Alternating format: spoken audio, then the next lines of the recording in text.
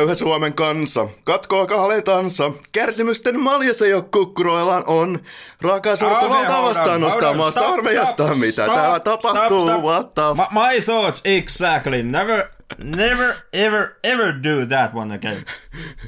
This podcast is ear rape enough, you know, without us doing karaoke.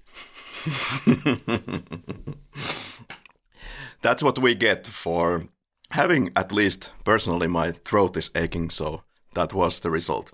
So your throat is aching, and the first impulse you have is start to actually strain the last bits of your voice to sing a song.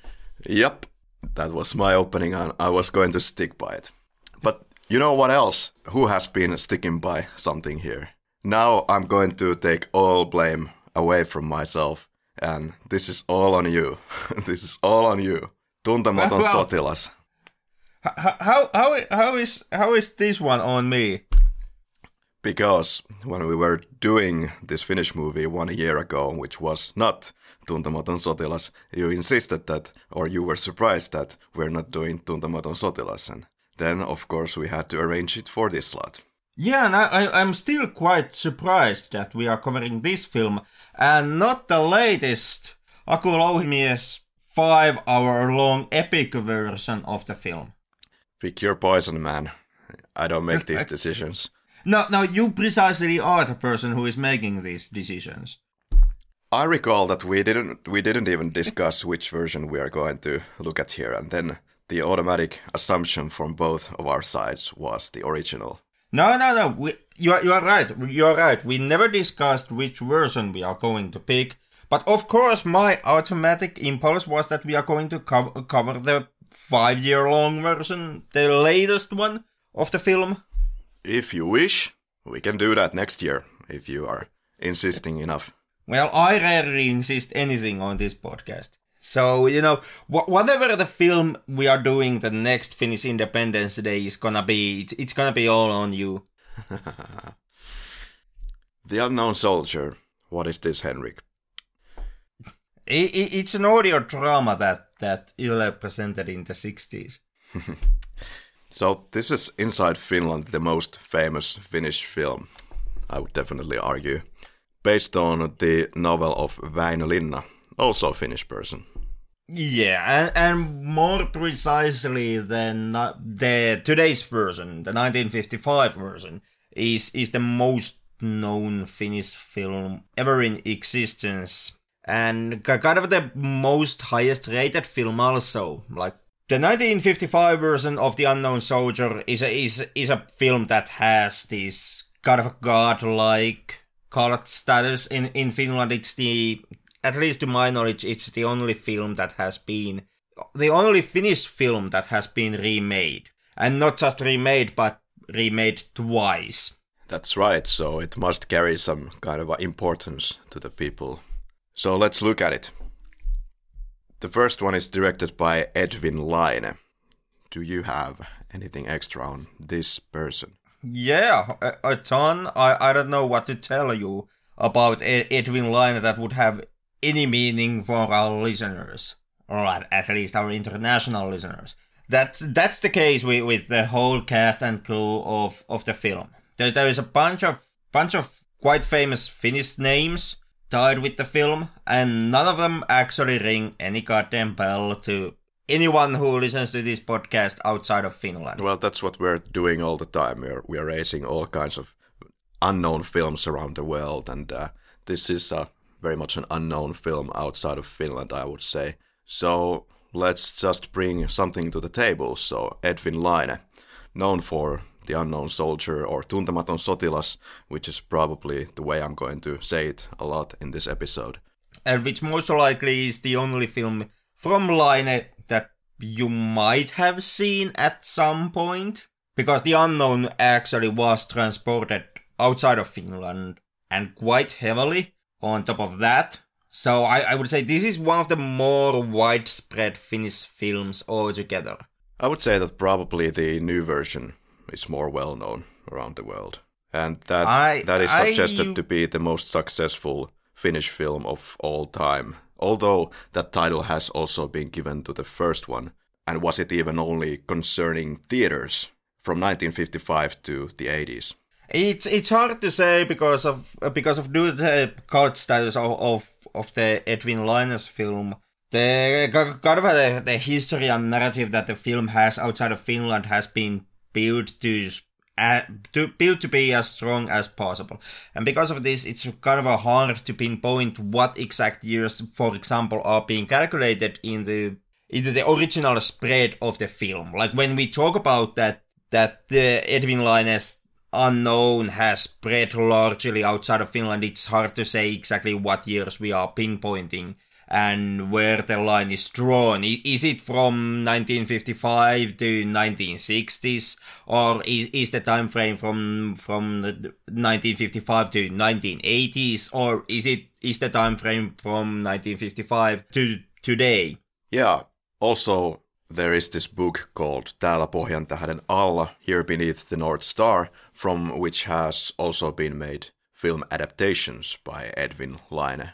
And all the 3 parts, as it happens. Here Beneath the North Star, then the part 2, Akseli and Elina, and Pohjantähti, North Star. Yeah, or unknown is maybe in a small part some kind of unceremonious continuation or a sequel to Here Under the North Star. It carries some of the characters from the North Star books, if I remember correctly. But basically the stories in the 2 books are their own unique beasts. Yeah. So what was the kicker for making this film in the first place? Well, it goes all the way back to Second World War and to the less charted territory of it when it comes to most people. But many people would do well to research about the Finnish Winter War and the Continuation War, because these were kind of very important moments and might have been the wars that kind of decided ultimately the future of Europe, at the very least in the North. I don't know about the future of the North or the future of Europe. It did reshape the future. It did reshape the spirit of Finland. It did shape the way how Finland is today. The Finland and Finns still in large part carry with them the legacy of the Winter War and the continuation war that followed. But on a global scale, I don't know if Winter War really was that important. It did play a part, of course, in the war effort of Germany and the whole kind of a mess that was Operation Barbarossa. But overall, I wouldn't say that the fate of Europe was necessarily decided in Winter War. Not Winter War. Continuation War was where... Well, in that there either. Well, had we not advanced, then Germany would have most likely advanced to our territory and taken a hold of Finland if we had not followed basically their orders and carry on to the Continuation War. Of course, there were ambitions of Finland itself, but had we not followed Germany there, then I think it would have been the end of us at that moment. And who knows how the whole power play between Germany and Russia would have looked after that. Well, I'm really hesitant to take that stance, because as the world history remembers, the whole German offensive against Russia, or Soviet Union as it was back then, went tits up for the Germans. Yeah, it ultimately went. Yeah, and most likely, I really wouldn't say that Finland in the end was actually somehow shaping how that conflict went. Well, let's talk about it. There is a lot to cover about the main points of both wars. So, well, let's talk about Väinölinna first. This is kind of a national treasure of ours, one of our most respected writers, and winner of the Nordic Council's Literary Prize, among many others, born in Urjala, moved to Tampere in 1938, and was a lumberjack originally, participated in the war, in the in the continuation war and fought on the Eastern Front, was a squad leader, and all of these experiences then translated into the book, of course, The Unknown Soldier. During his time in the army, he was writing and offered his writings for publication, but nobody was willing to publish this. So he threw them away, but the idea of a book never died, and ultimately he wrote this book, The Unknown Soldier. And 2 of his first books sold really poorly, and Tuntematon sotilas is his 3rd book. And it was almost immediately when they started to plan for the film adaptation. For some reason, even though the reviews of the time were not very favorable for the book back then. Yeah, what comes to the book, I would say the legacy of the book and the status it has today, it kind of built up after the release of the book, and the film itself, Edwin Laine's version of the book, may have actually helped also the book quite a lot. Today, Väinölinna's Unknown is kind of a mandatory reading in Finnish schools, but the case may not have been that had not Edwin Laine made his film.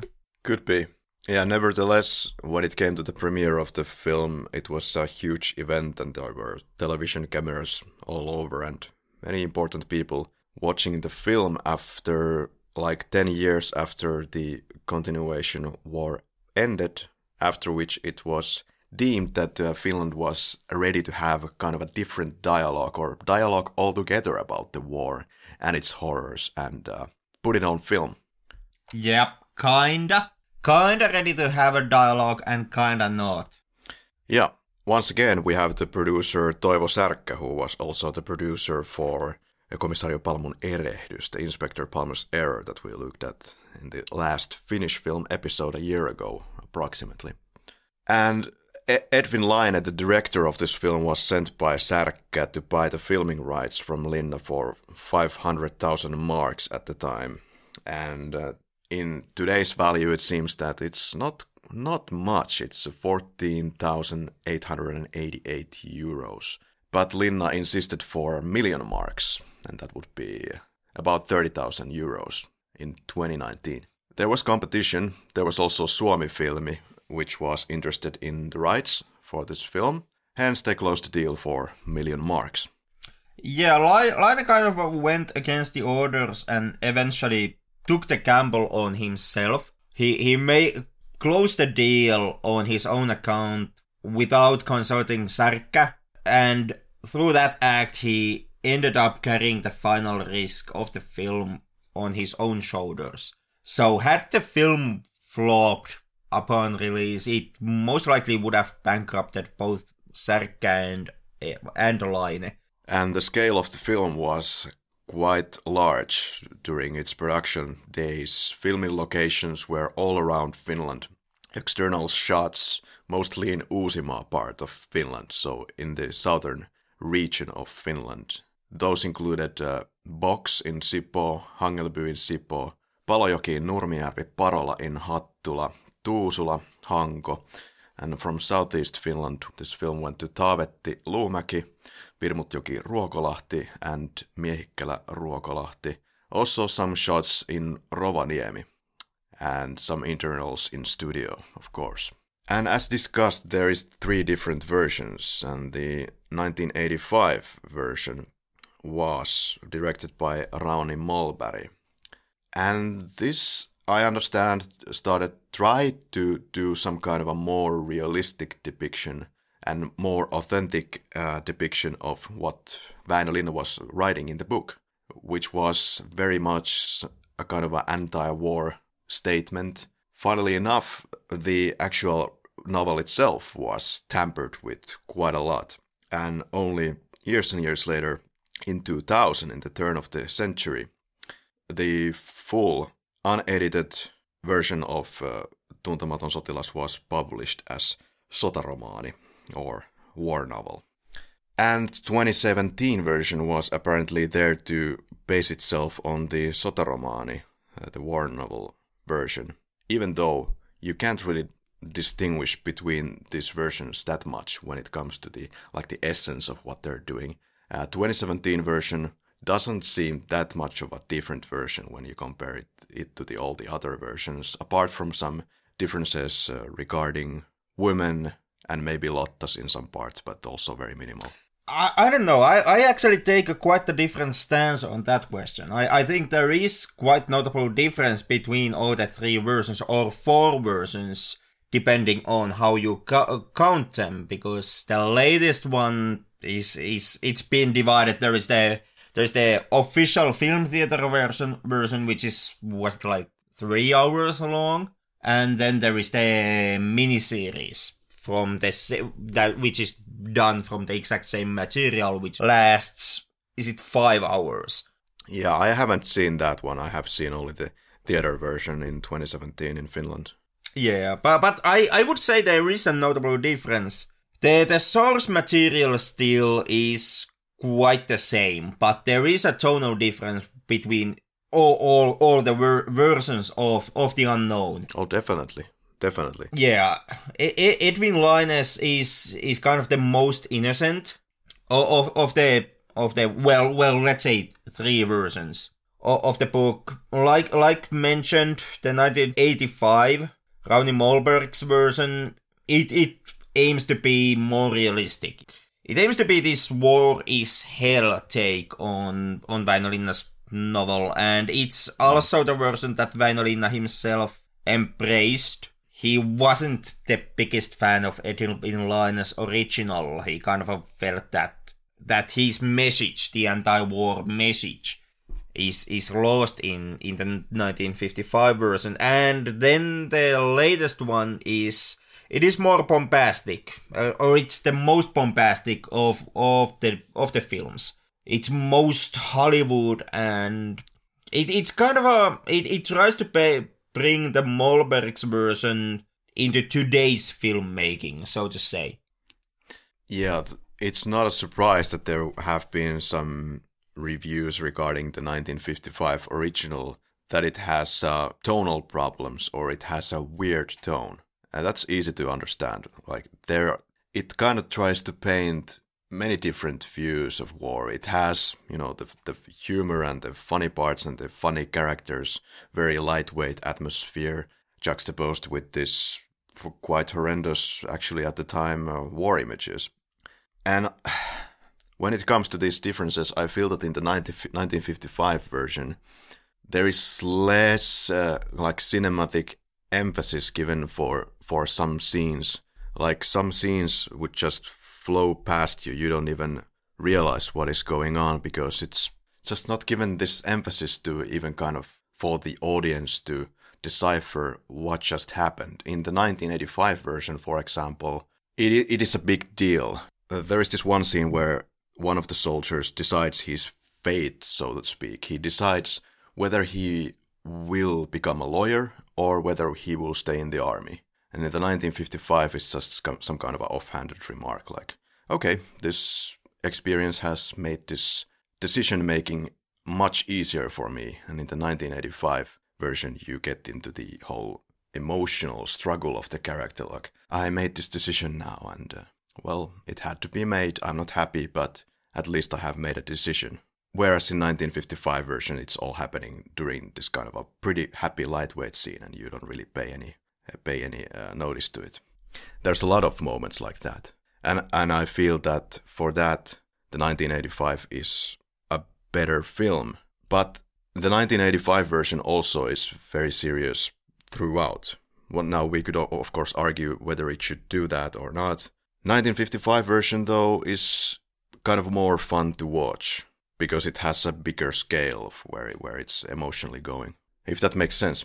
I believe also there are some differences, like in 1985 version you also have one moment where the soldier in the tent is shouting Heil Hitler, I think for sort of more of a humorous purposes at that moment.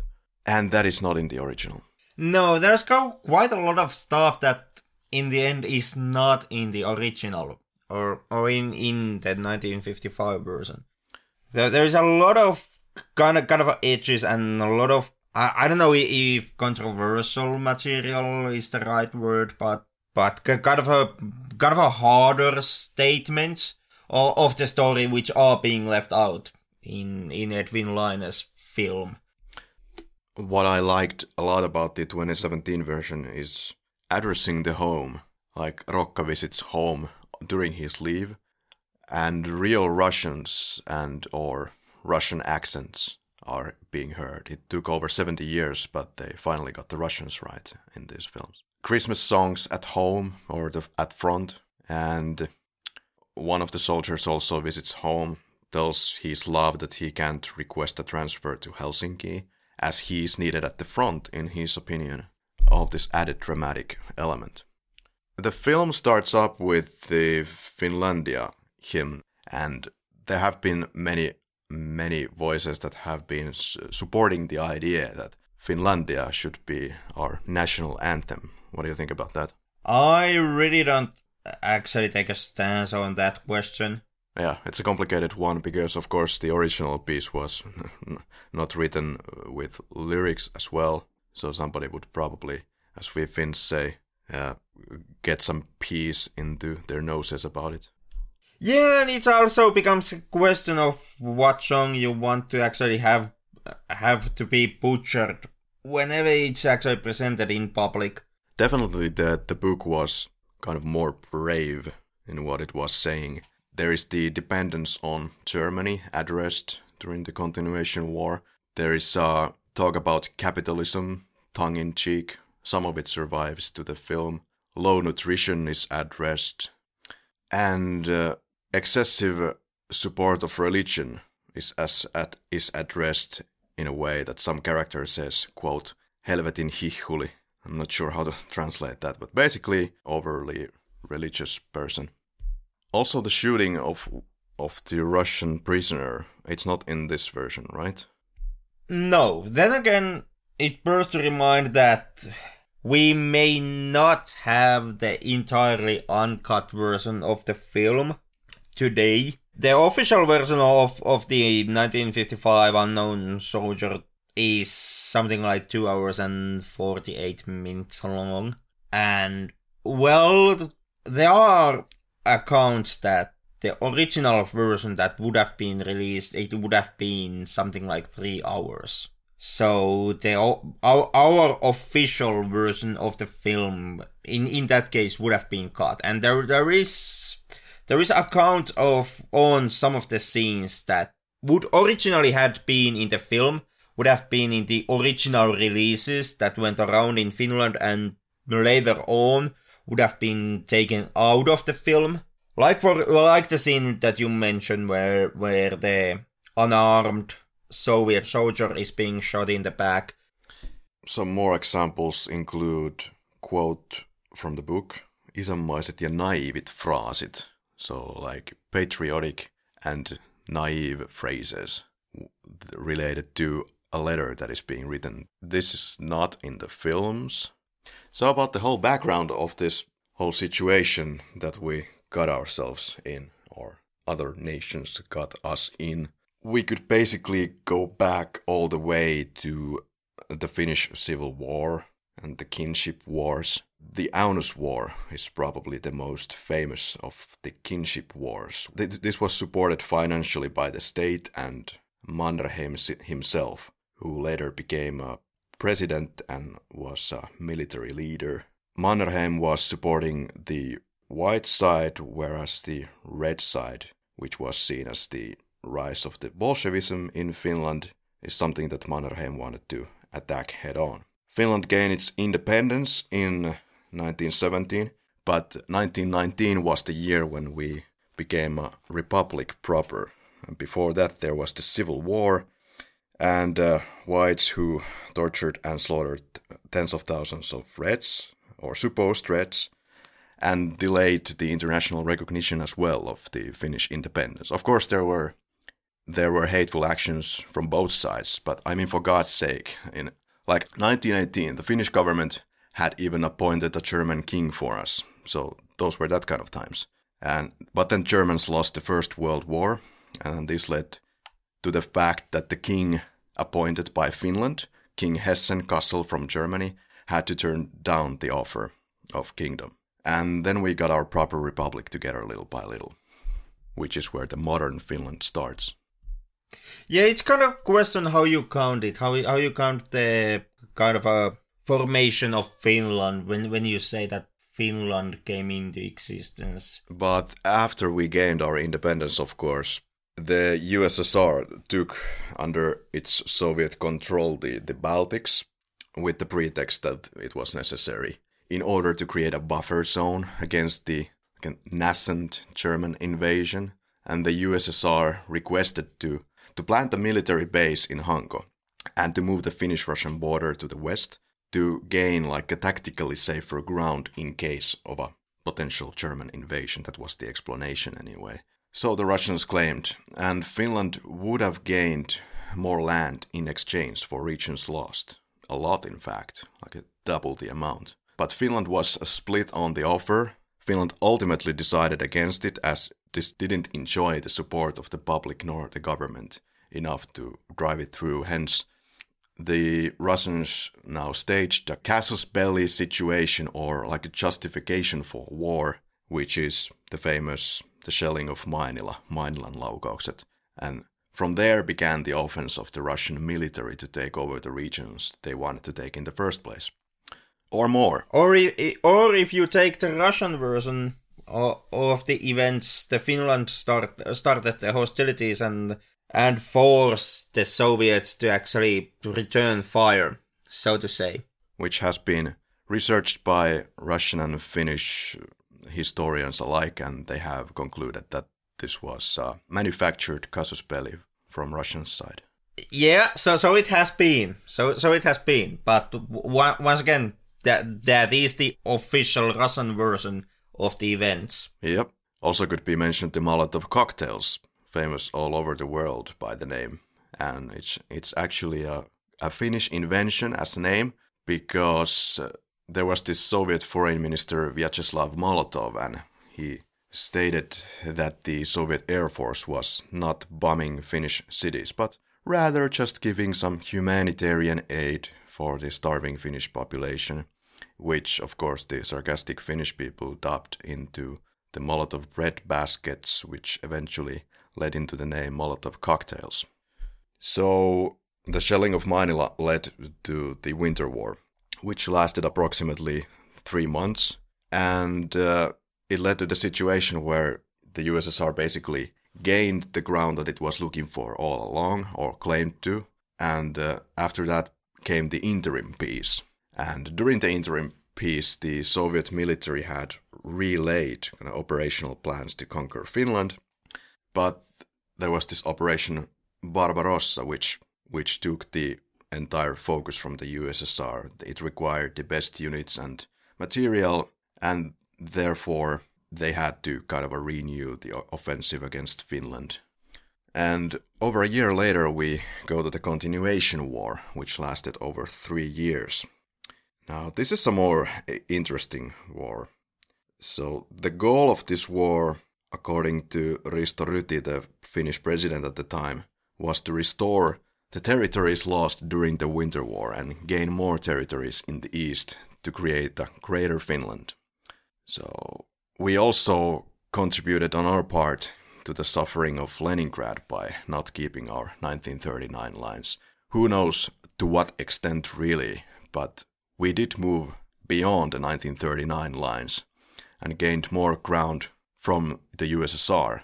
And we were as close as 20 kilometers away from the St. Petersburg suburbs at that point. Effectively, the St. Petersburg was blocked from both sides, by Finland from the north and then the Nazi Germany from the south. Of course, Nazi Germany requested Finland to push even more forward towards the conquering of St. Petersburg, but they refused that, much to the frustration of Adolf Hitler. But yeah, that was the goal, to gain back the old grounds, and that's what we did. And it didn't really work out that well that we started to go on with this Greater Finland ideology, which for sure was one of the things that must have pissed off Mother Russia. And of course later we got the beating after the USSR gained control and drove Nazi Germany back to where it was coming from. And the Finns also back to the lines that were established after the Winter War. And that kind of like to our international audiences is something that at least somewhat explains the Finnish mentality of today. Since the war itself, it's kind of a difficult topic for Finns to discuss, because even today there is this, the way how the war ended for us. There has been different versions. There has been kind of this transgression of a version how that we prefer, how the war went. And it starts from the statement that Finland never actually lost the war, to the statement that it was a defensive victory for us, and finally into the brain gymnastics of the statement that Finland did indeed lose the war, but it was kind of this three-dimensional chess move type of thing, where we more or less kinda sorta lost the war on purpose, because that made sense on in geopolitical sense. And the third narrative, the basic narrative behind that sentiment is that had Finland actually won the war, it would have also meant that Nazi Germany would have won the Second World War, and that would have mean that we today would live under the Third Reich. And by losing the war, Finland kind of made it possible that the Allies were in the end able to beat the Nazis.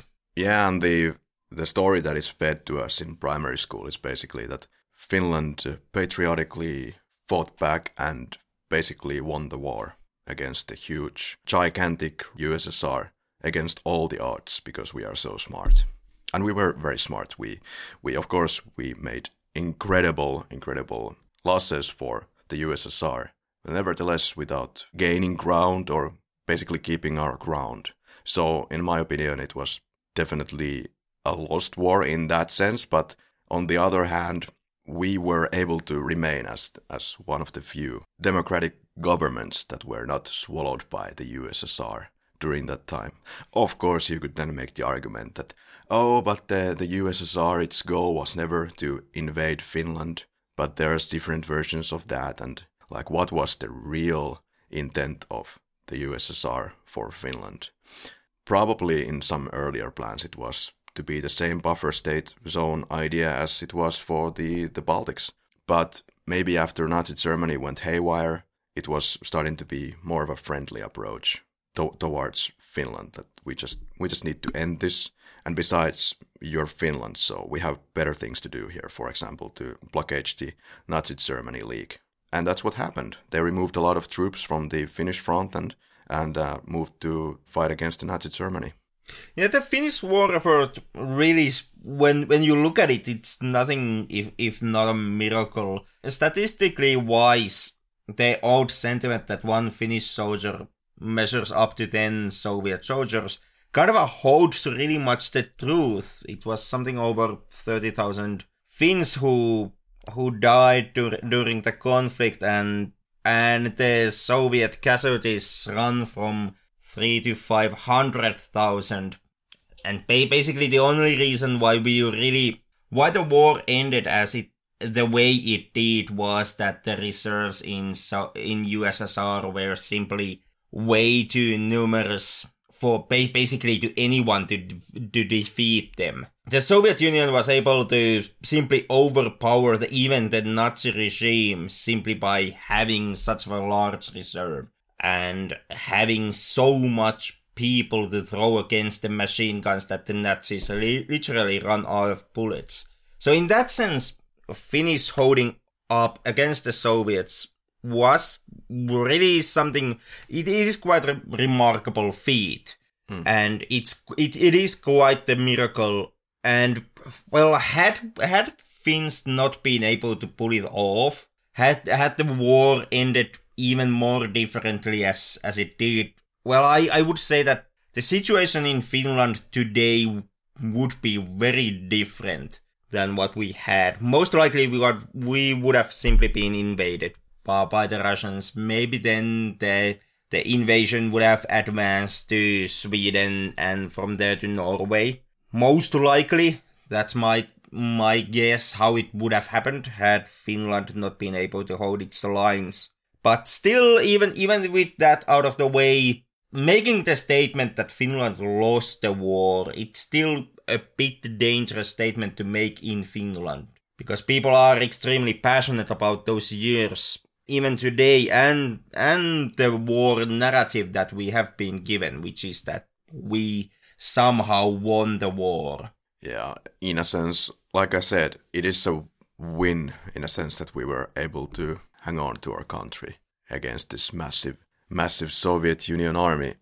There's a lot of points that contribute to the fact that we were able to fight against the USSR at all. And some of these are really mystical to this day for me.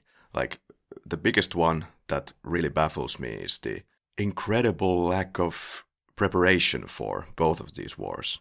For continuation war, they had some plans to put in place some improvements for possible new war. Many of those were not implemented for the continuation war. Nevertheless, it's just baffling, the lack of preparation, not having enough warm clothing for all your soldiers, not being anywhere near as able to navigate in the Finnish forests or use it to your advantage. And it took fucking ages for the Soviets to start using these white camouflage clothing. I would say that a lot of that might be explainable by the mentality of the USSR leadership during the time. USSR was quite the beast on regard of population and on regard of territory. And that may have been something that kind of blinded the Soviet leadership and even diminished the value of a Soviet life in the eyes of the leadership.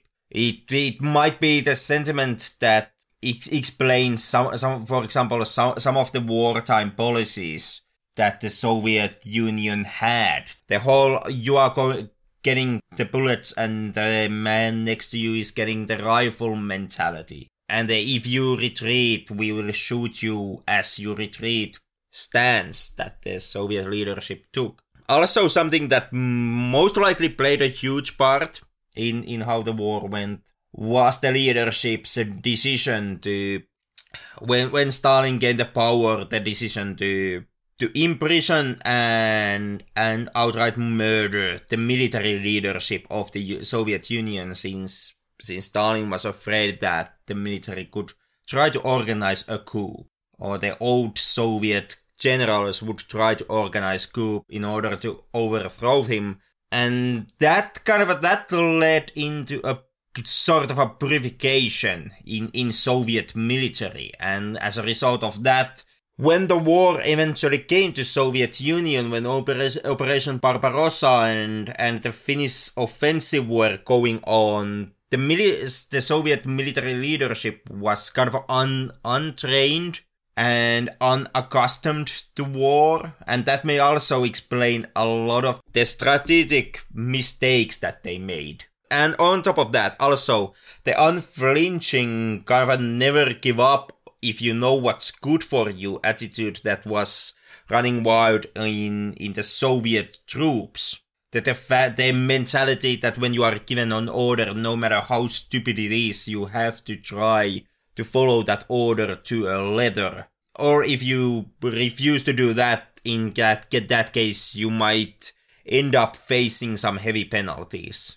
And all of that kind of can lead you into a situation where you have untrained and unqualified generals leading your army, and they are following the doctrine that whatever they are being ordered, no matter how stupid it is, they have to follow it through. And also, since you don't pay that much attention to a single Soviet life, you also may not be that willing to give him proper materials to actually survive in the front. So that might be something that kind of explains why the Soviet attack and later on the Soviet defensive, as Operation Barbarossa was going on, was as it was. Like why it was so much dependent on meat shields. And a big part probably the lack of motivation. Most likely, yeah. Although they kind of did also have motivation, since had they surrendered, their threat was that, well, upon surrendering you will be shot by your own men.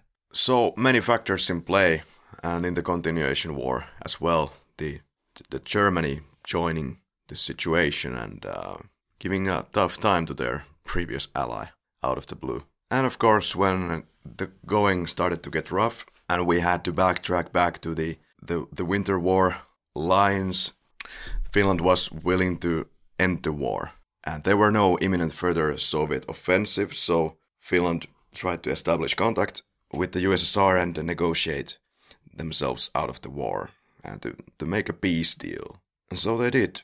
And it's rather incredible as well to think that we came out of it with such great terms, because when Finland started the negotiations, after, well, fighting alongside the Nazis, the Russians could have basically done anything at this point.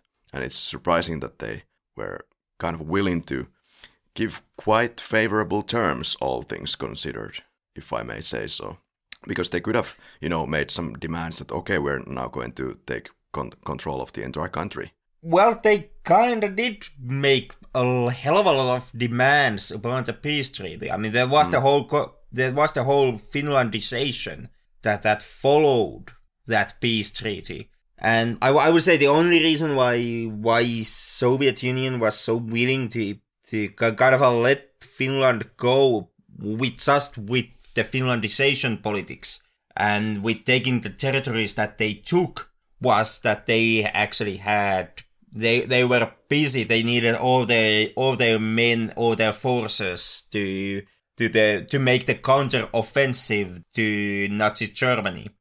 And the understanding goes as well that the USSR was not very interested to lose any more men in such of an amount, because Finland had really showed them quite considerable losses during the Winter War and the Continuation War, so that was probably the easier option to just leave it at that and concentrate our energies to something else than Finland.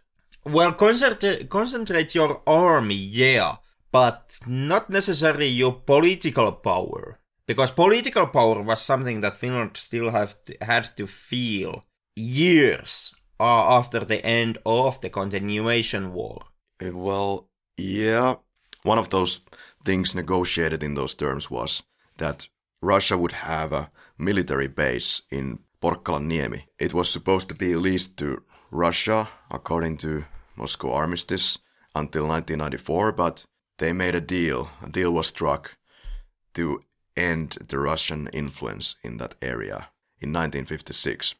And one of the factors was Finland's neutrality up to that point, and that Finland had not joined the NATO. Yeah, there was also a heavy censorship, although Finland did execute it, at least in large part, as a self-censorship. But it was censorship that was executed in fear of further Soviet hostilities and kind of losing that goodwill with USSR. And there was also the Lapland War, which followed the final kind of a war, or the final war that Finland has had to this date, which also very much was a result of the Finlandization politics and the demands that Finland got from USSR. Yeah, it went so that, of course, Finland wanted to get the German troops out of the country after the end of the Continuation War, but easier said than done. The USSR gave a date at which point the German troops must be out of the country, also for their national security. Understandable. But so the Finns had to push out the Nazi Germany troops from Finland, and they eventually were able to do so. They were pushed back to Norway. And the reason in the first place that the Germans were inside Finland is that, well, Finns had like a coalition with Nazi Germany. That can't be denied. And this is something that is not explained to you in the history lessons at school. Well, there was there is a short mentioning of that. Like there is the acknowledgement that we did get some weapons, although how much weapons we got, that kind of depends on the version you get. It's something between a massive amount of armory to 2 boxes of rusty rifles, depending on the source. And there is also the acknowledgement of the fact that Finns did send some members, some of their troops, or they left on their own accord to get training from Germany. But important once again to note that Nazi Germany, of course, had the ambition to take control of St. Petersburg and beyond, whereas the Finns never had these ambitions. They wanted to gain back the land that they lost during the Winter War. But also, there was this idea of the Greater Finland to join together all the Finnish-related groups from the vicinity of Finland. That was the ideology with which some Finns, some people in the parliament, and the President Risto Ryti was going towards. However, at some point even Risto Ryti said that now we're going to stop the advance here, and Mannerheim agreed with that. So in that sense, Finland wasn't that bad because they were just getting back their land, plus a little bit of extra, but you know. Anyway, yeah, that little bit of extra is what makes the things complicated, because there is never actually, there is no full account, like full official 100% account on the subject matter of how much territory Finland or the Greater Finland ideology was ready to claim for itself. Like when Finns were in their heads, inside of their heads, when they were shaping the Greater Finland, where were they actually drawing the line in that point? That's never actually, that's something that we will never know. And that is what makes kind of drawing the line on how much Finns were ready to advance in the USSR territory, how quote-unquote bad Finns were during the continuation war. That makes kind of making any kind of assessment of that really tricky. Yeah, there are some map outlines of what could have been the plan, but there were different versions of, like you said, like it wasn't really set in stone what they were looking for as when it comes to the taken territory. And as also exemplified in the film, Finland went into the USSR territory proper and took control of Petrozavodsk. And this, along with some other territories that we took from the USSR, I think this was a massive mistake. Not that it would have very much affected the end result of what the Russians were asking us to comply with at the end of the war, probably. But Henrik, continuation war, what do you think about it? Because it's an offensive war from our part, basically, with the pretext that it's just to gain back the land that we lost. If we had left it at that, would you have been okay with that war? Kinda yeah. With the continuation war, well, when you discuss about the continuation war, there are 2 points that make the whole thing tricky, and 2 points that you have to tackle and keep in mind of. The first one is that had Finland not taken part in the continuation war, had we ceased all military activities after the peace treaty of the Winter War, the Soviet Union might have been more lenient with Finland later on.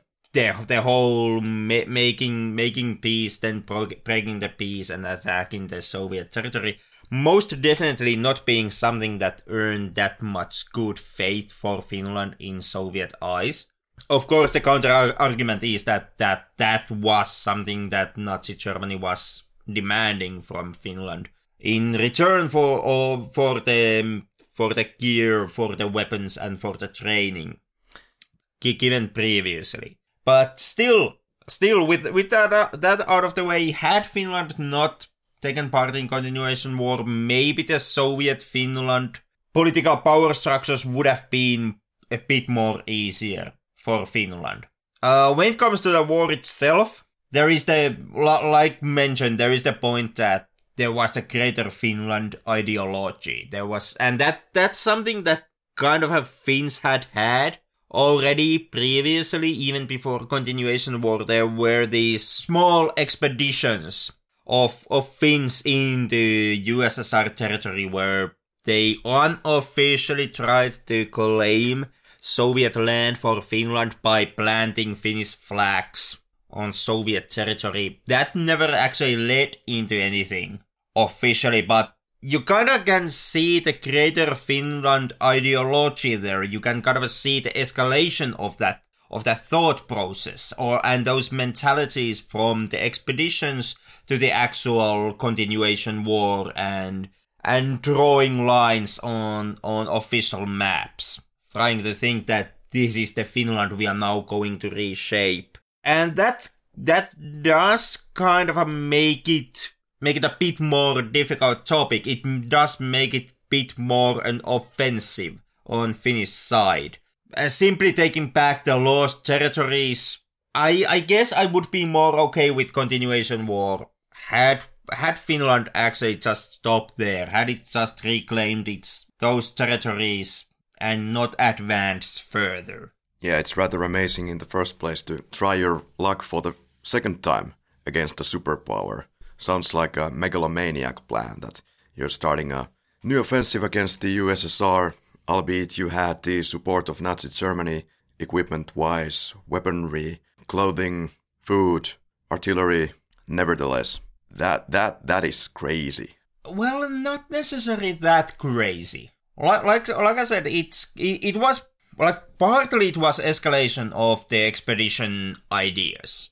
That kind of long-rooted idea that part of the USSR belongs to Finland. And on top of that, there was the whole trust on the Operation Barbarossa and the trust put on the fact that since Nazi Germany is launching this massive offensive against the USSR, and since they did manage to actually gain a hell of a lot of ground in the beginning phase of the operation, Nazi Germany was able to advance very deep into USSR territory before the whole thing went to shit.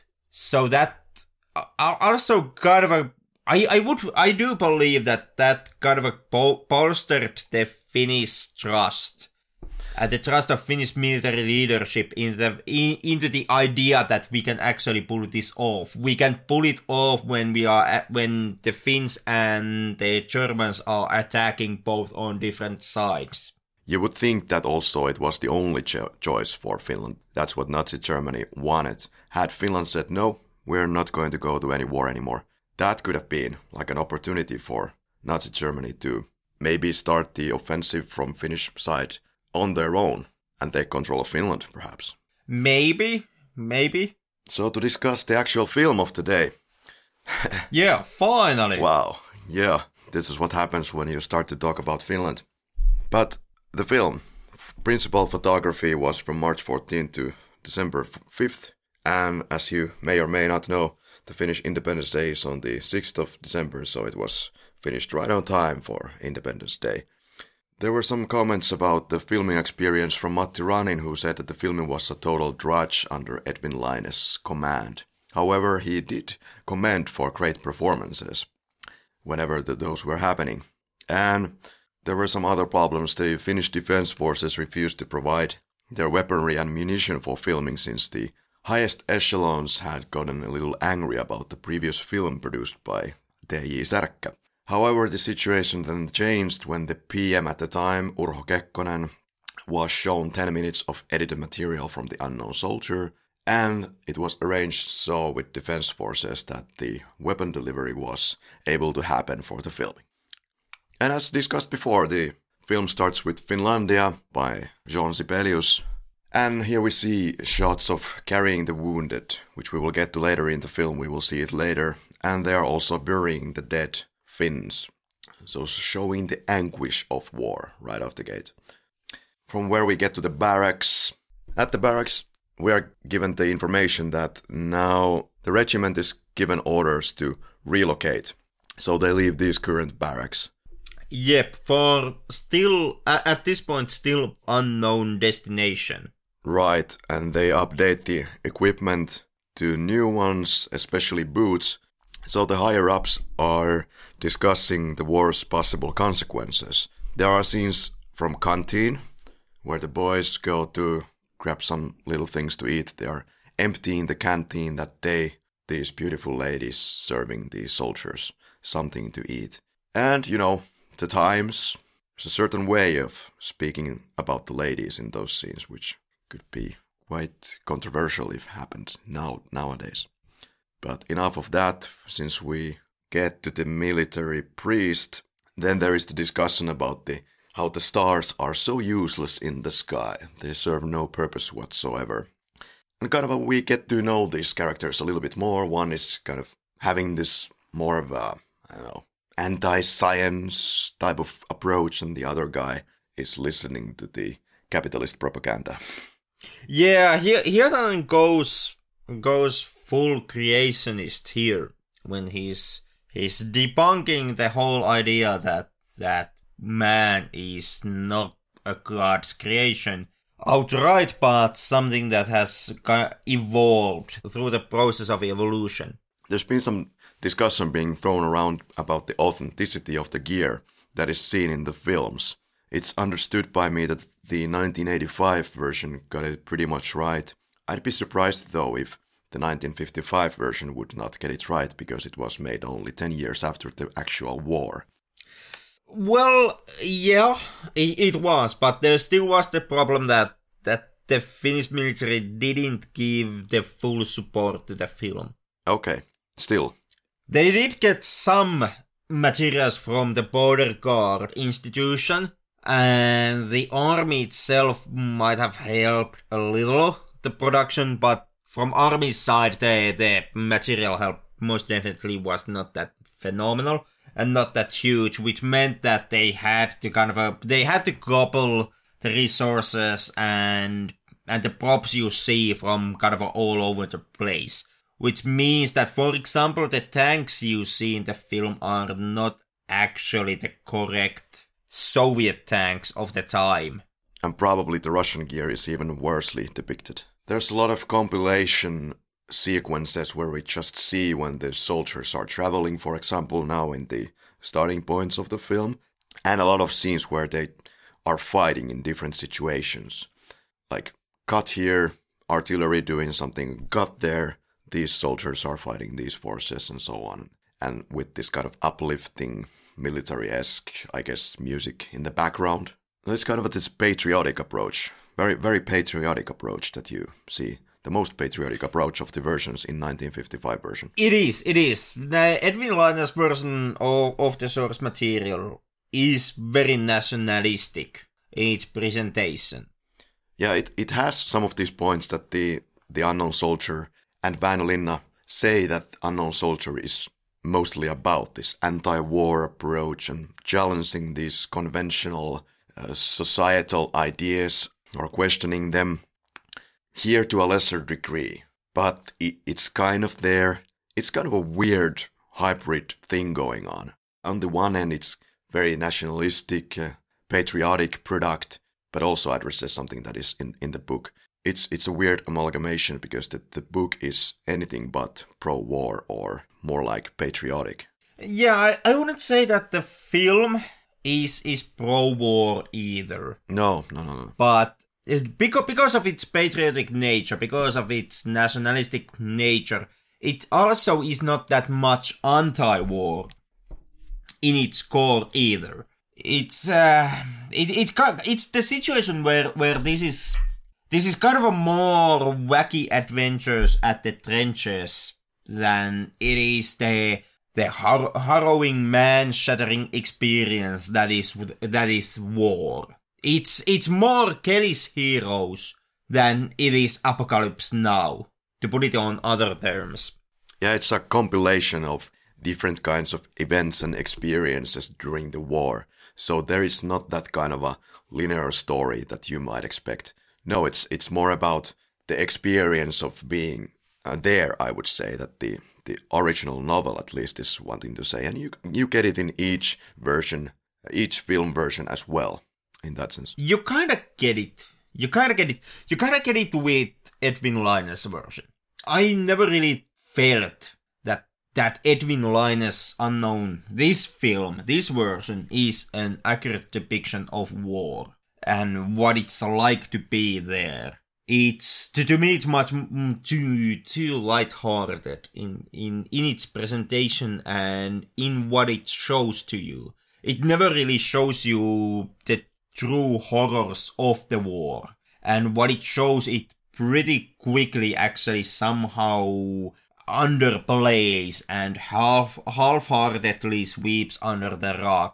There are violence in it. In the film, there is death, but none of the deaths are really shown to you in that graphic nature, outside of maybe Lehto's suicide. But, you never really get into the dirt with this film. You never really get into the gory end of human life in war.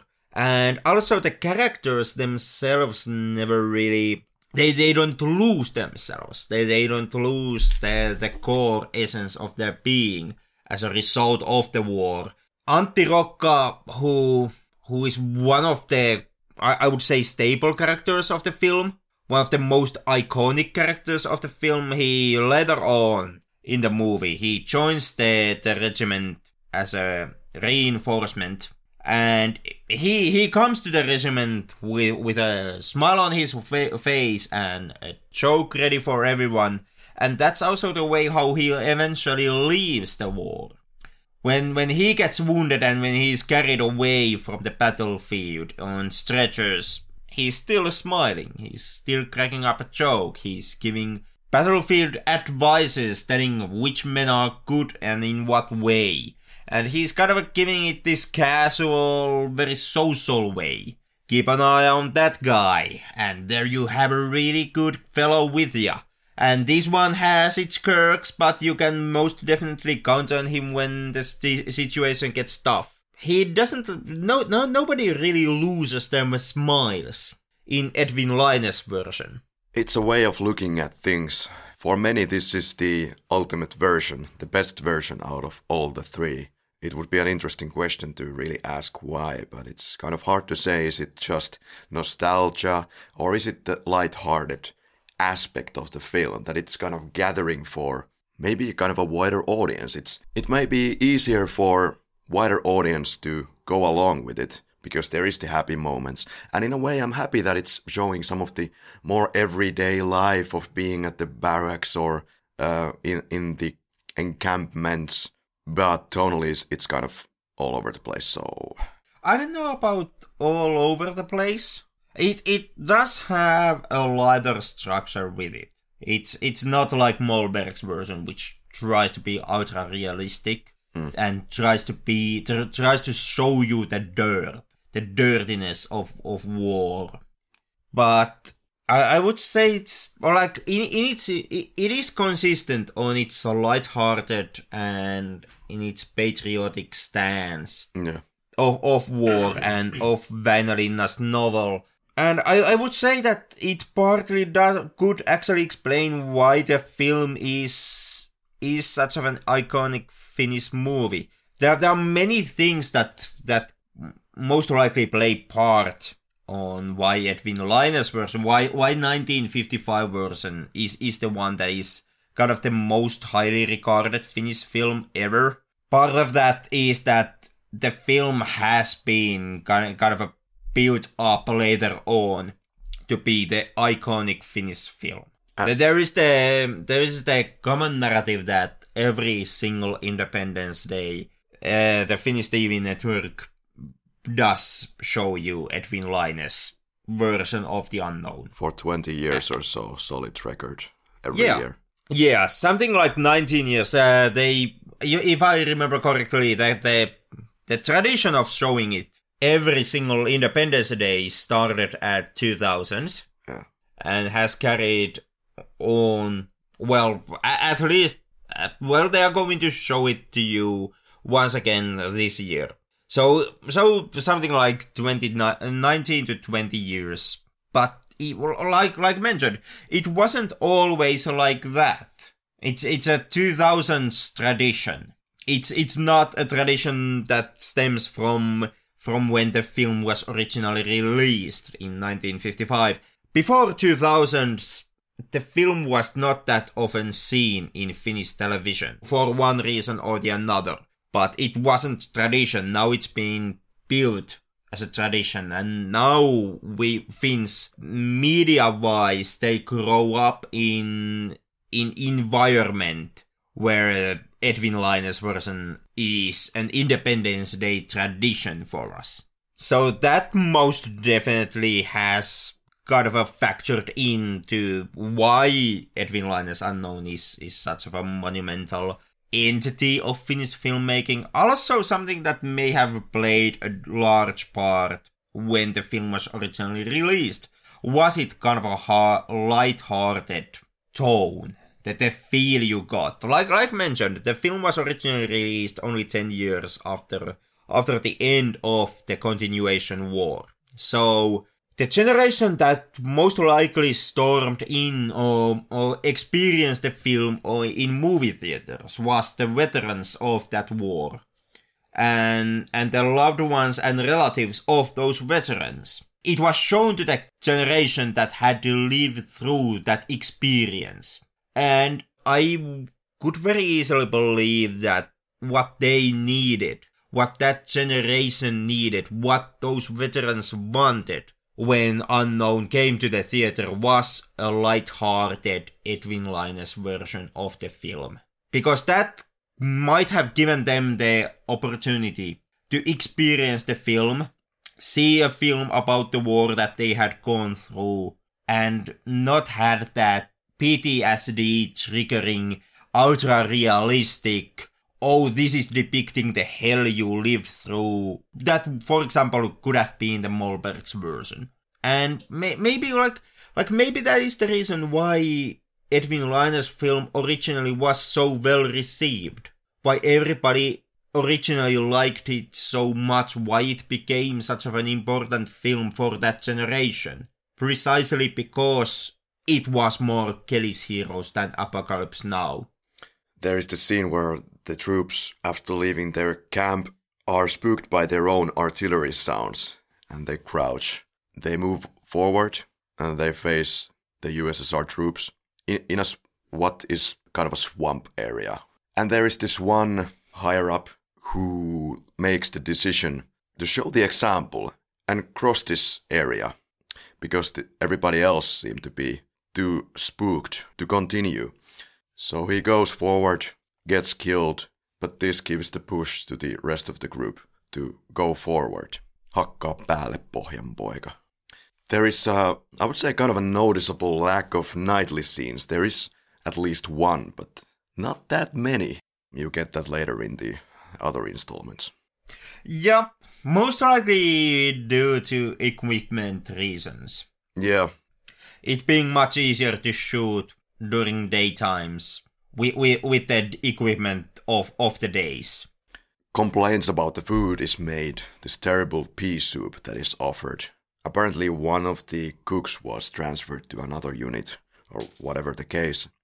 Then one of the higher-ups tells that, well, it's not part of the Finnish mentality to complain, and given the situation, the food is good, is his assessment of the situation, And that's kind of the most realistic, I would say, moments of the film, because that is the exact same sentiment that Finnish army has even today. Yes.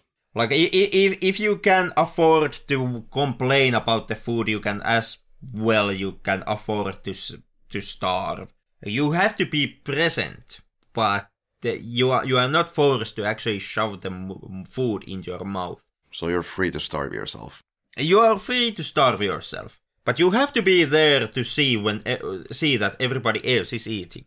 Yeah. Just so that your starving can be just a tiny bit more agonizing.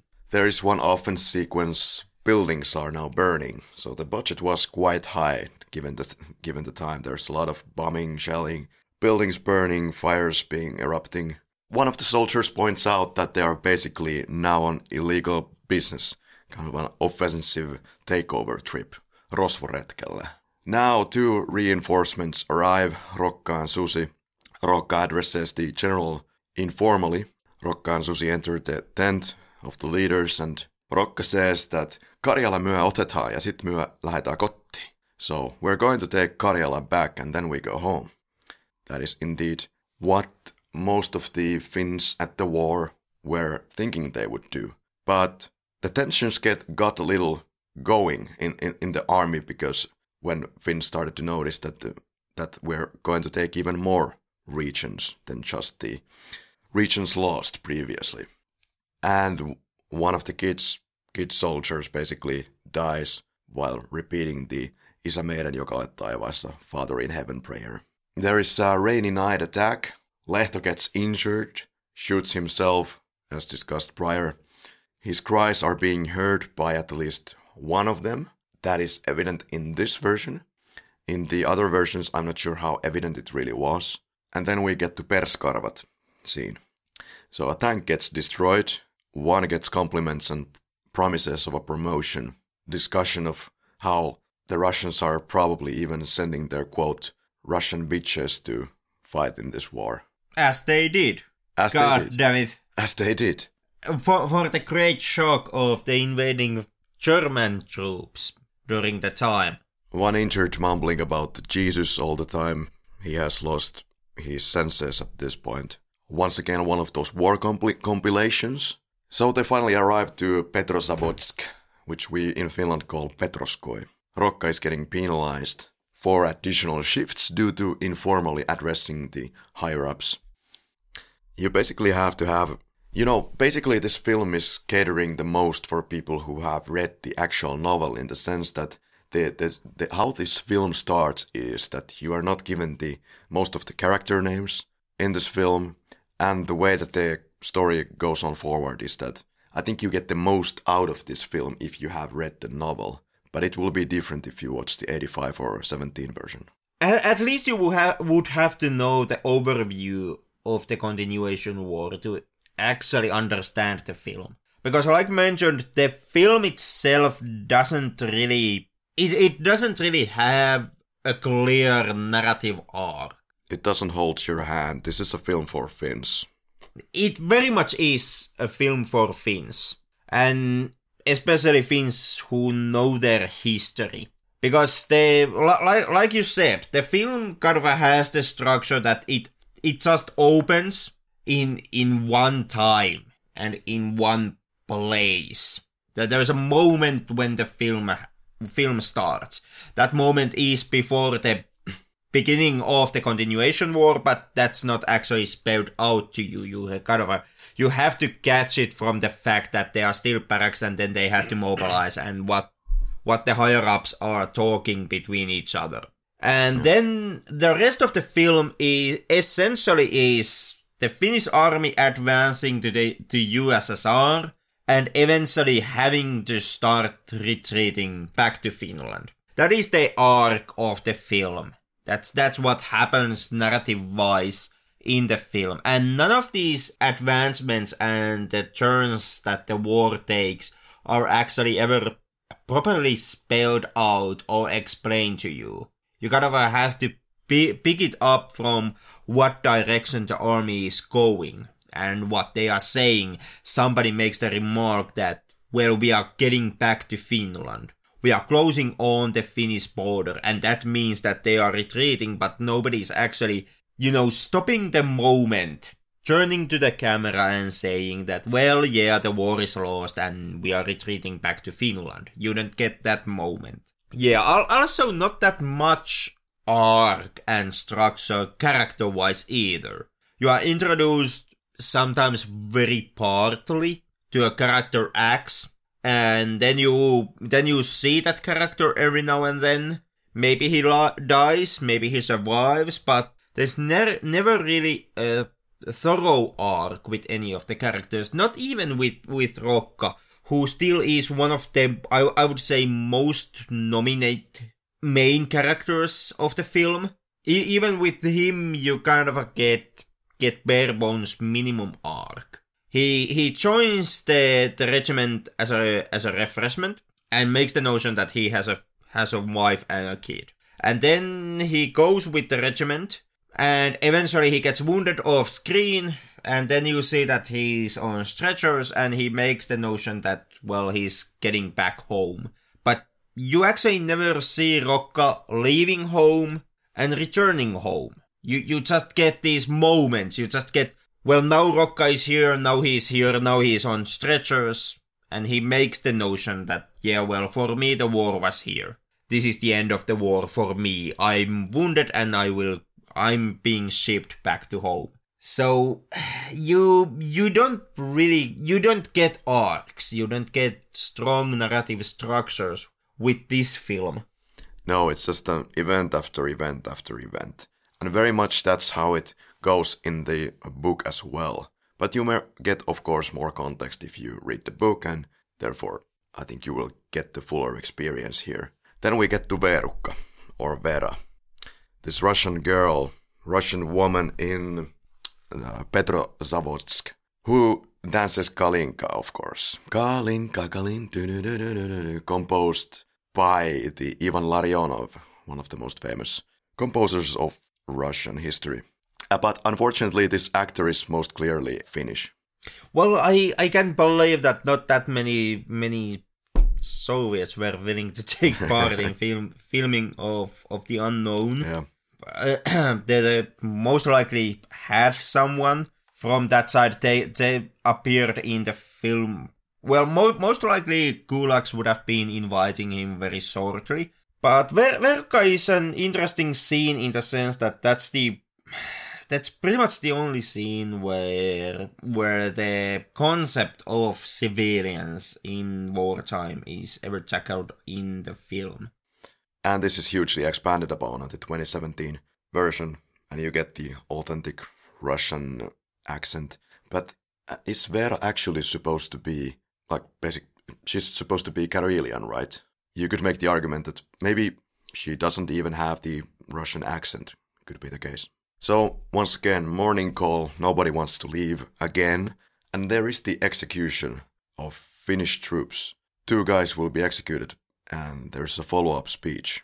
This is to show you how it will go if you do not follow orders. This is also in all of the 3 versions, but it has way more emphasis and power in the 85 and 2017 versions. Here, if you might even miss it in this original, because there is not that much of a emotional feel in that, in my opinion. No, there is not, and there is not really any build up to that scene. Right. It's just a lone scene that all of a sudden pops up in the film, and it lasts for a few seconds, and that I feel is very much how Edwin Line's 1955 version tackles with many of the more uncomfortable, the more hard aspects of war. And it's not even very clear if it's meant to be like that or not, because clearly the movie, for whatever reason, is not taking the opportunity of taking that emotional depth out of the situation, many of these situations. No, and I would say that that Edwin Line's film really even can't do that. This is one of those moments where the film has to make a decision. Does it want to milk these more harsher realities of war for their full emotional effect? Does it want to show you kind of the uncomfortable realities of war? Or does it want to be the patriotic and nationalistic piece that it is? Because you can't really have a really hard-hitting Finnish army executing its own members scene in a very patriotic, light-hearted, nationalistic movie. That kind of is counterproductive for that agenda. Much like with Verukka, who you also can kind of see as a character which the film uses to tackle the theme of using women of the invaded territories if possible. Like we kind of know that when army invades territory, when there are civilians, especially female ones, rape and sexual abuse is something that is known to happen. That's what happens unfortunately for civilians, often in wartime territories. And once again, Veruca is the only civilian, or one of the like 4 civilians you see from the now invaded territories. The territories that the Finnish army has invaded or taken back. However you wanna kind of word it out. And in that sense, you can kind of see Veruca as a proxy for basically a raped civilian. And Veruca in the film, Veruca is actually treated very nicely. When the soldiers come in contact with Veruca, the way how the scene plays out is that the soldiers ask that Veruca dances for them. And they kind of have to sweet talk Veruca to do this, to dance for them.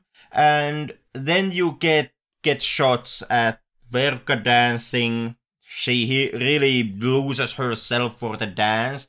It is a bit sensual, and you get shots of the soldiers' faces who are kind of you could say they appear to be aroused by Veruca's dancing.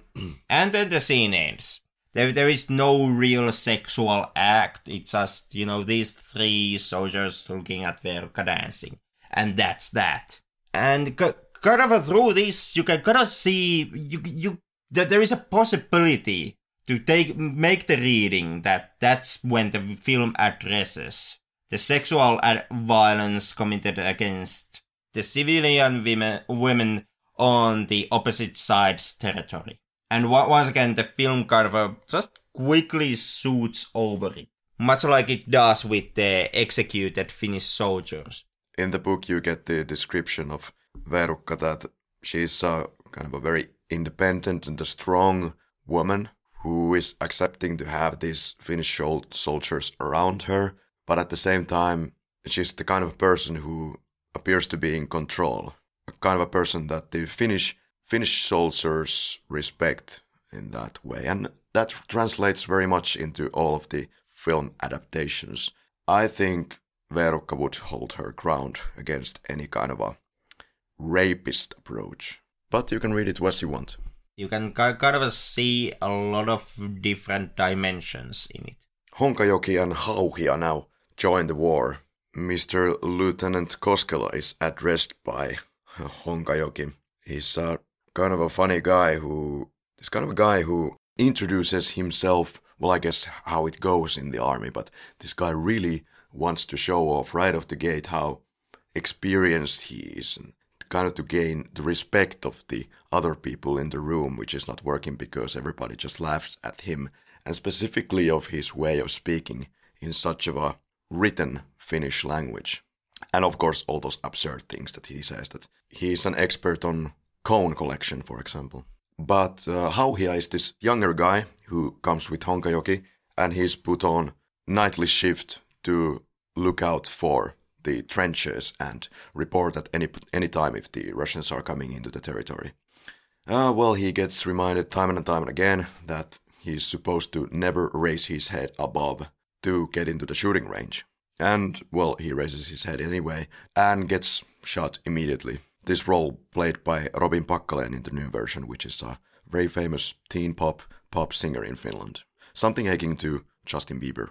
Now it's winter time and Rokka gets busted for making wood sculptures on his guard shift, or wooden items, and he's quite on fire about the allegations made towards him.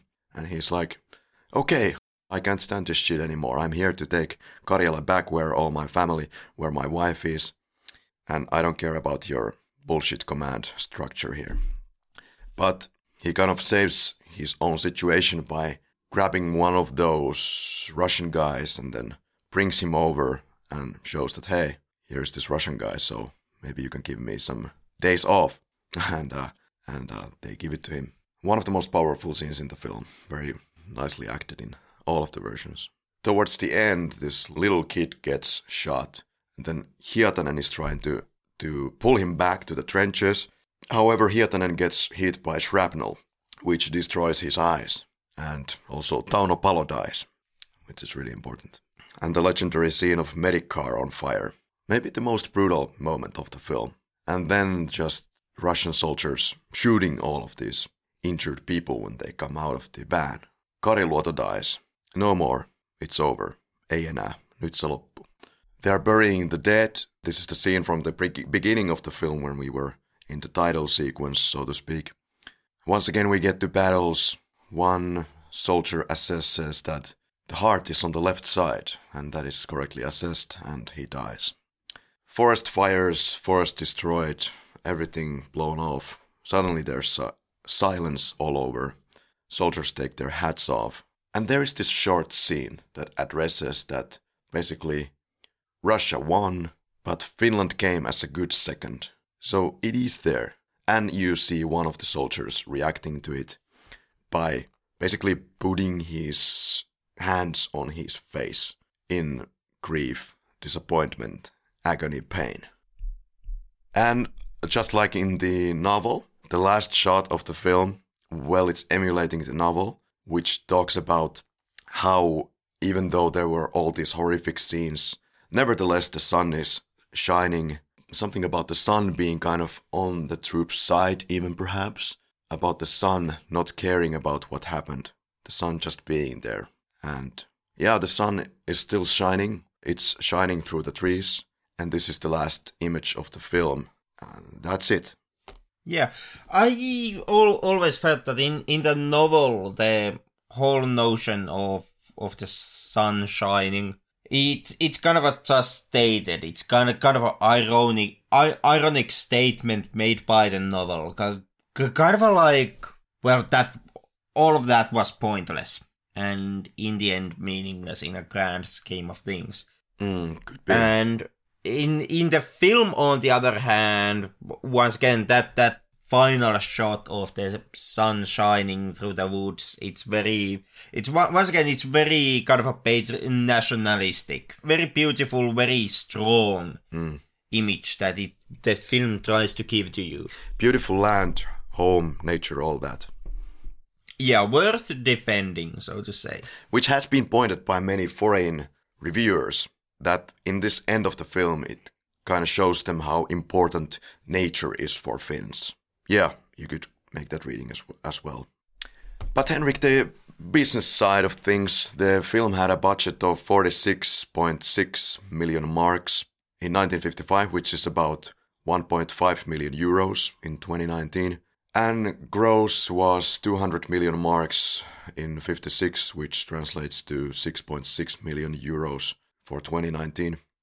If this is indeed accurate, it tells us that how small of a business still filmmaking was back in the day, but this was huge gross back then.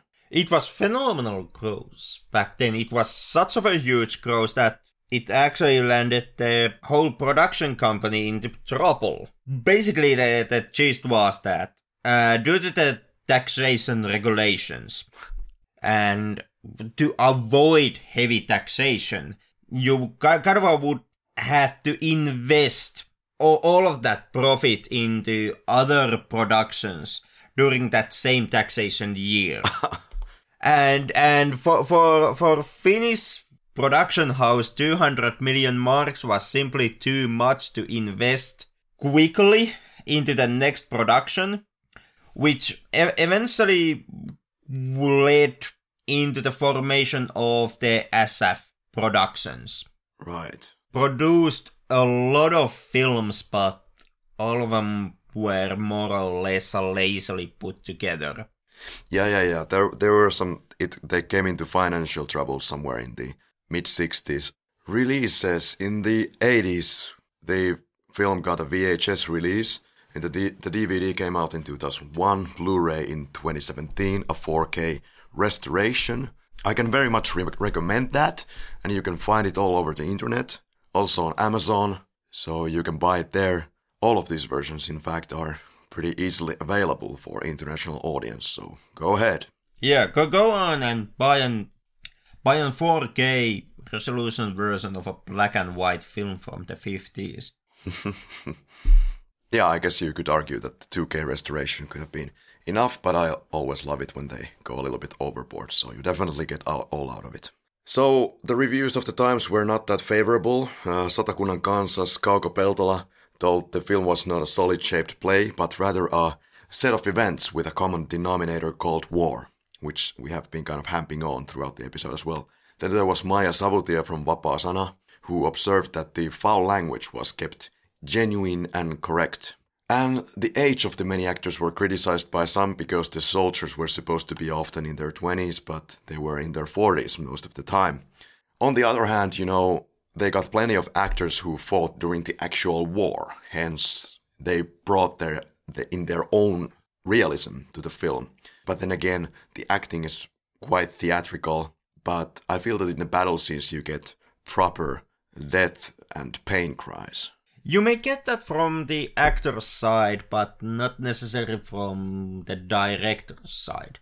It's kind of a weird mix, where in the actors you may have persons who have actually seen the war, and when it comes to direction, you got a director who most definitely did not actually see the war. Yeah. Edwin Laine, as a film director, being one of those persons who were not drafted during the war, but instead was given the civilian status in exchange for working for the basically Finnish government and for the Finnish army during that time. That being something that did raise some hostilities in Finland. In Hervanta, where, if I remember correctly, Edwin Laine was living back in the times, back in the days. There even was the song that really doesn't translate to English, but in Finnish version went like lähtee mies, lähtee nainen, vaan ei lähde Edwin Laine. But I don't know, maybe it precisely it isn't that nature. Maybe it really is the fact that Edwin Laine himself never saw the front lines of the continuation war, which allowed him to make more light-hearted film about that war, and which may have helped in this film's legacy and this film kind of finding its audiences when it needed to find them. To move on to the slowies, what was your favorite performance? Mine, and I guess this is cheap shotting through the category, but well, it is Reino Tolvanen as Antti Rokka, giving his only major film role ever. I have to agree, although I also liked Matti Ranin's performance as Kari Luoto, but definitely Rokka and Reino Tolvanen. Because of that single most powerful scene I feel in the film, where he goes to the commander-in-chief's office and shouts at their face that this is bullshit, what you're doing here. And I'm just trying to do my job, and you nitpick about bullshit, being the essence here. Favorite scene? I would name the scene where the guys are drinking hooch. I have to go once again with Rokka's rage towards his superiors. I'm sensing that you have some kind of a trouble with the authority. Yes, and it's a great piece of acting. I very much have trouble with authority, don't you? Well, depends on the authority. Favorite quote? And this is once again going with the easiest, going with the most typical boring choices you can make. But it once again it goes to Tolvanen. Missä tarvit oikein hyvää miestä, tässä silloin sellainen. Which once again doesn't really translate into English that well, but basically states that where you need a really good man, here you have one. And from your end, I'm guessing it's Rokka's monologue when he's raging at the officers. God, I have a deep bass voice today. Yeah, you are most definitely, I can hear that you are losing your voice as we go on. That's not good. Yeah, maybe just run through the quickies. It's not from that scene, but it's from Honkajoki. Mutta minun ollessani vielä sylilapsi muuttivat vanhempani Hämeenlinnaan, jossa vartuin nuorukaiseksi. Sen jälkeen vartuin mieheksi eri puolella Suomea, sillä vietän hyvin liikkuvaa elämää, joka sivumennen sanoen johtuu liikkuvasta luonteestani. Minussa on oikeastaan aimo annos seikkailijaa ja löytöretkeilijää. Oikeastaan minä olen tiedemies. No mitä sä sit oot ruukannut työksessä tehdä? Herra Kersantti, varsinainen ammattini on ollut metsätalous. Tarkemmin määriteltynä käpyjen keräily. And that is tricky to translate, I guess. When I was still a child, my parents moved to Hämeenlinna, where I grew up. Then I grew up into a man around whole Finland because I live a very moving life, which actually is because of my very moving nature.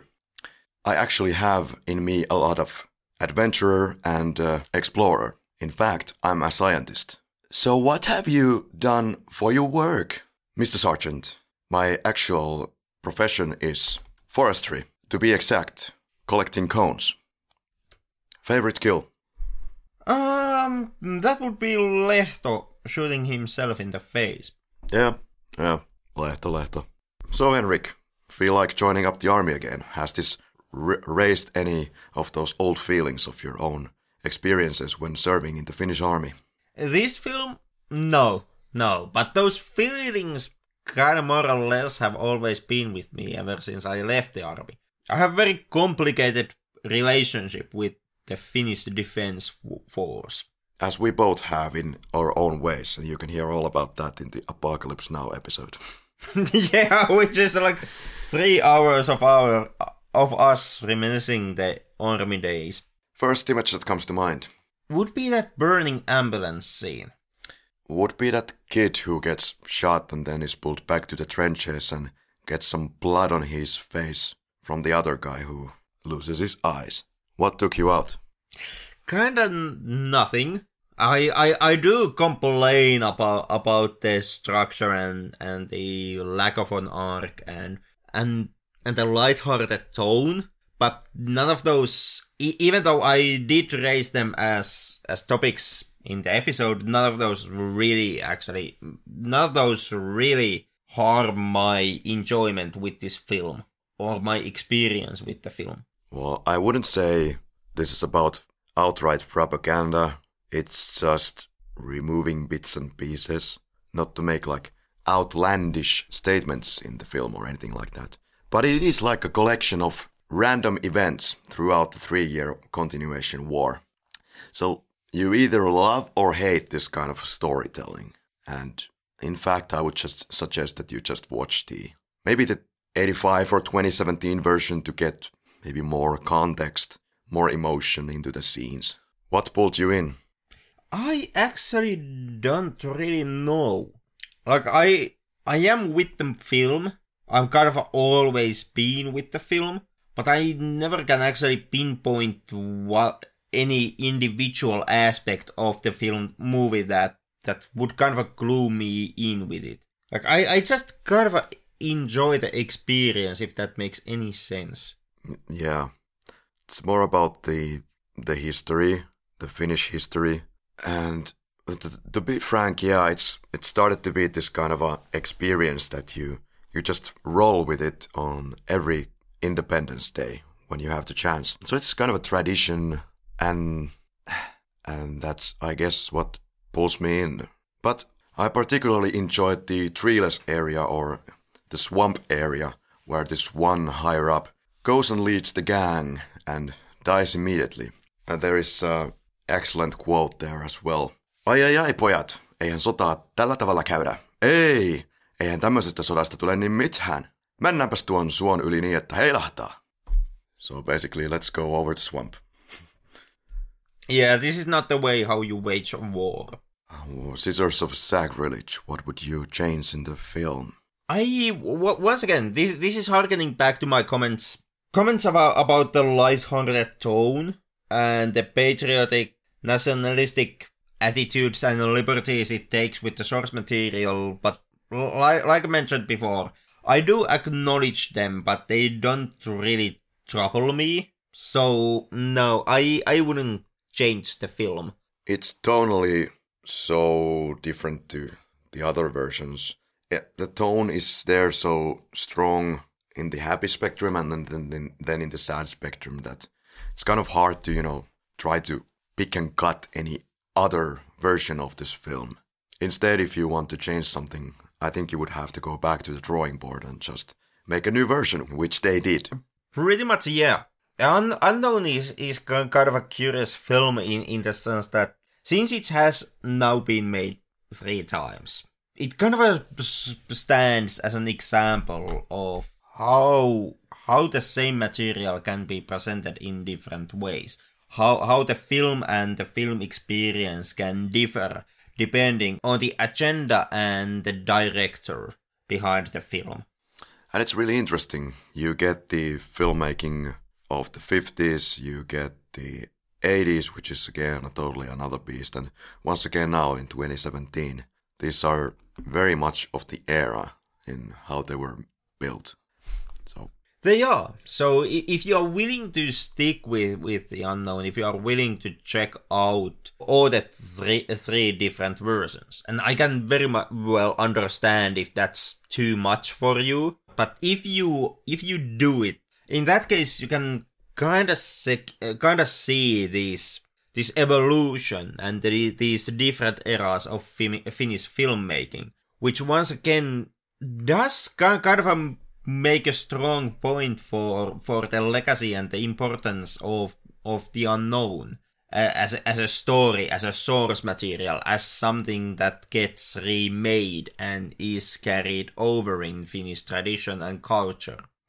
Yeah, you really know you're watching The Unknown Soldier when? Well, whenever you get out of sauna, basically. Because that is a Finnish työukko tradition. You get out of sauna, you grill some sausages, you drink beer, and you watch The Unknown Soldier.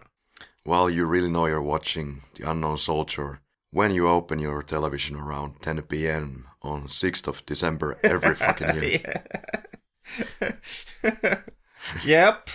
And that will be the case as long as Finnish Broadcasting Network has the rights to show the film. And they most definitely have those rights, since now they have rights for 3 different movies and 1 miniseries. Yeah, just to make the point, the 2017 version was made in at least to collide, to happen at the same time as the 100th Independence Day of Finland, to celebrate it. Yep. Which once again kind of paints the Finnish film industry, well, in one way, in a very positive light. Like it was the big film of the Finnish 100th, and like mentioned, it does serve as a continuation of the legacy of the unknown and kind of a legacy of the Finnish filmmaking and the evolution of Finnish filmmaking. And at the same time, it's kind of a drastically goofy that the only film that we actually merit important enough to be the highlight film of the Finnish 100th. It's once again The Unknown Soldier. Ditto, and 3 adjectives to describe this film.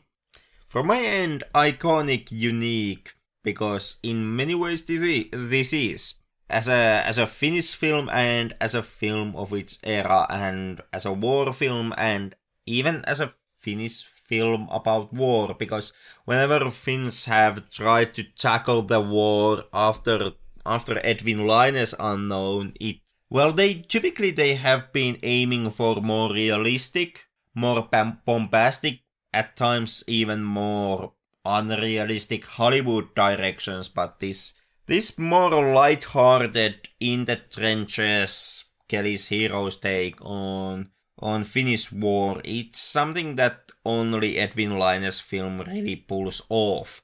Whenever Finnish movies otherwise tries to make light-hearted comedy or light-hearted films about military, then it's outright comedy films that just take place in military barracks and does not happen during wartime, like Vääpeli Körmön films, which once again is making fun of Finnish military institution, and those films happened, well, during the Finnish peacetime. And finally, I would say Testamental, because this film most definitely is that. I would say definitely nationalistic, as we have talked about. It has this light side. I would say in that sense it's bringing hope, it's hopeful. And as last, it's Suomi-Finland perkeleish. Maybe to word it out differently, it's sisuish. And sisu meaning like fortitude, strength to carry on whatever you're facing. It's a Finnish term that is quite well known. Henrik, would you recommend Tuntematon sotilas from 1955? I most definitely would recommend it. I would even recommend all the 3 different versions of the film. Yeah, same here. I would recommend all of them. It's kind of, I don't know, like picking your babies when you're talking about this. It's not like these are very, like, extremely close to my heart in sense, but it's hard to pick from these because they are quite so different and the product of their times, as stated ad nauseum. So, just watch all of them and make up your mind if you can. And they are all 3 pretty terrific movies, so I would recommend all of them really. And this is part of the Finnish culture. So if you're a foreigner perhaps who lives in Finland, if you're a foreigner who enjoys Finnish culture, if you're a foreigner who enjoys sausage and sauna, then watch this film. Yup, this kind of does highlight the Finnish mentality. Like, we Finns, we often hear that we are grumpy and we stick to ourselves. We don't smile and we don't laugh that often. And in here you kind of can see the humorous side of Finnish nature. We make Kelly's Heroes type of film about war, and that's a movie where a blind guy who has lost his eyes because of shrapnel damage is first burning alive inside of a car and then gets shot. So that's the Finnish jokey jokes. That's the lightheartedness. Okay. Henrik, it looks like we have finally finished off the thing that we started a year ago or so. The International Cinema Challenge of 2019. It took some doing, I must say. Yeah, but I have to say this has been an amazing experience, regardless of the incredible workload in many places. It's been an experience to travel around the world, experience different cultures, a little under the surface, a lot under the surface in many cases, and to have these absolutely amazing guests that we have had in several episodes throughout the run, to explain the films from the perspective of the country that the film is based on. And my heartfelt thanks once again for all the guests that have joined us in the podcast. It's been truly an experience and quite incredible that you can have such of an experience just sitting on a bench somewhere in the center of Warsaw or wherever I've been throughout these episodes, throughout the year. Thank you so much. And who knows what the future will bring us in 2020, but we will not give up, of course, our tendency of watching so-called international films, so fear not. I think it's good to keep it a little bit fresh and maybe update and bring some new blood into whatever we're doing next year. Would you agree? Well, as your co-host, I guess I have to agree.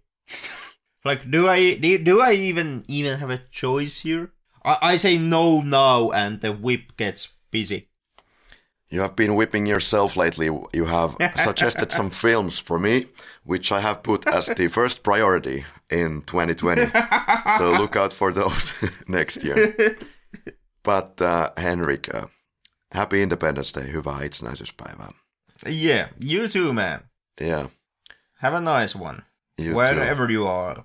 Enjoy the Finnish culture this week. Enjoy the Flick Lab. And there's still this special episode where we will be wrapping up the entire year of the International Cinema Challenge with our guest Heli, who has been, well, frankly insane and has bought all of these films of the challenge and has watched them with us. And as far as we know, the only casualty who has actually watched all these films with us. Casualty being the key word here. Yeah. Thank you so much for your enthusiasm and as well for sharing these films in your circles and supporting our mission of of this challenge.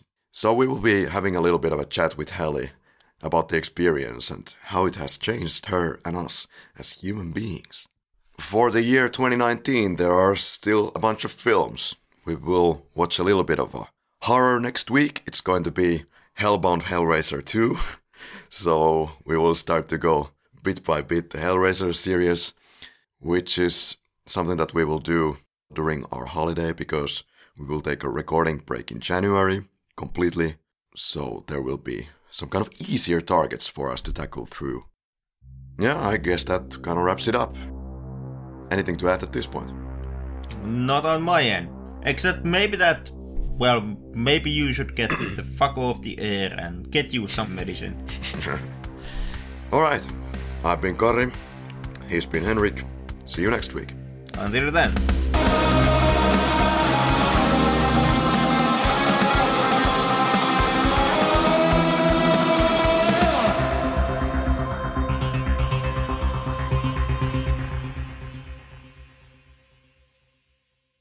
Kato Sauli, terve. Mitä? Tuntematon sotilas.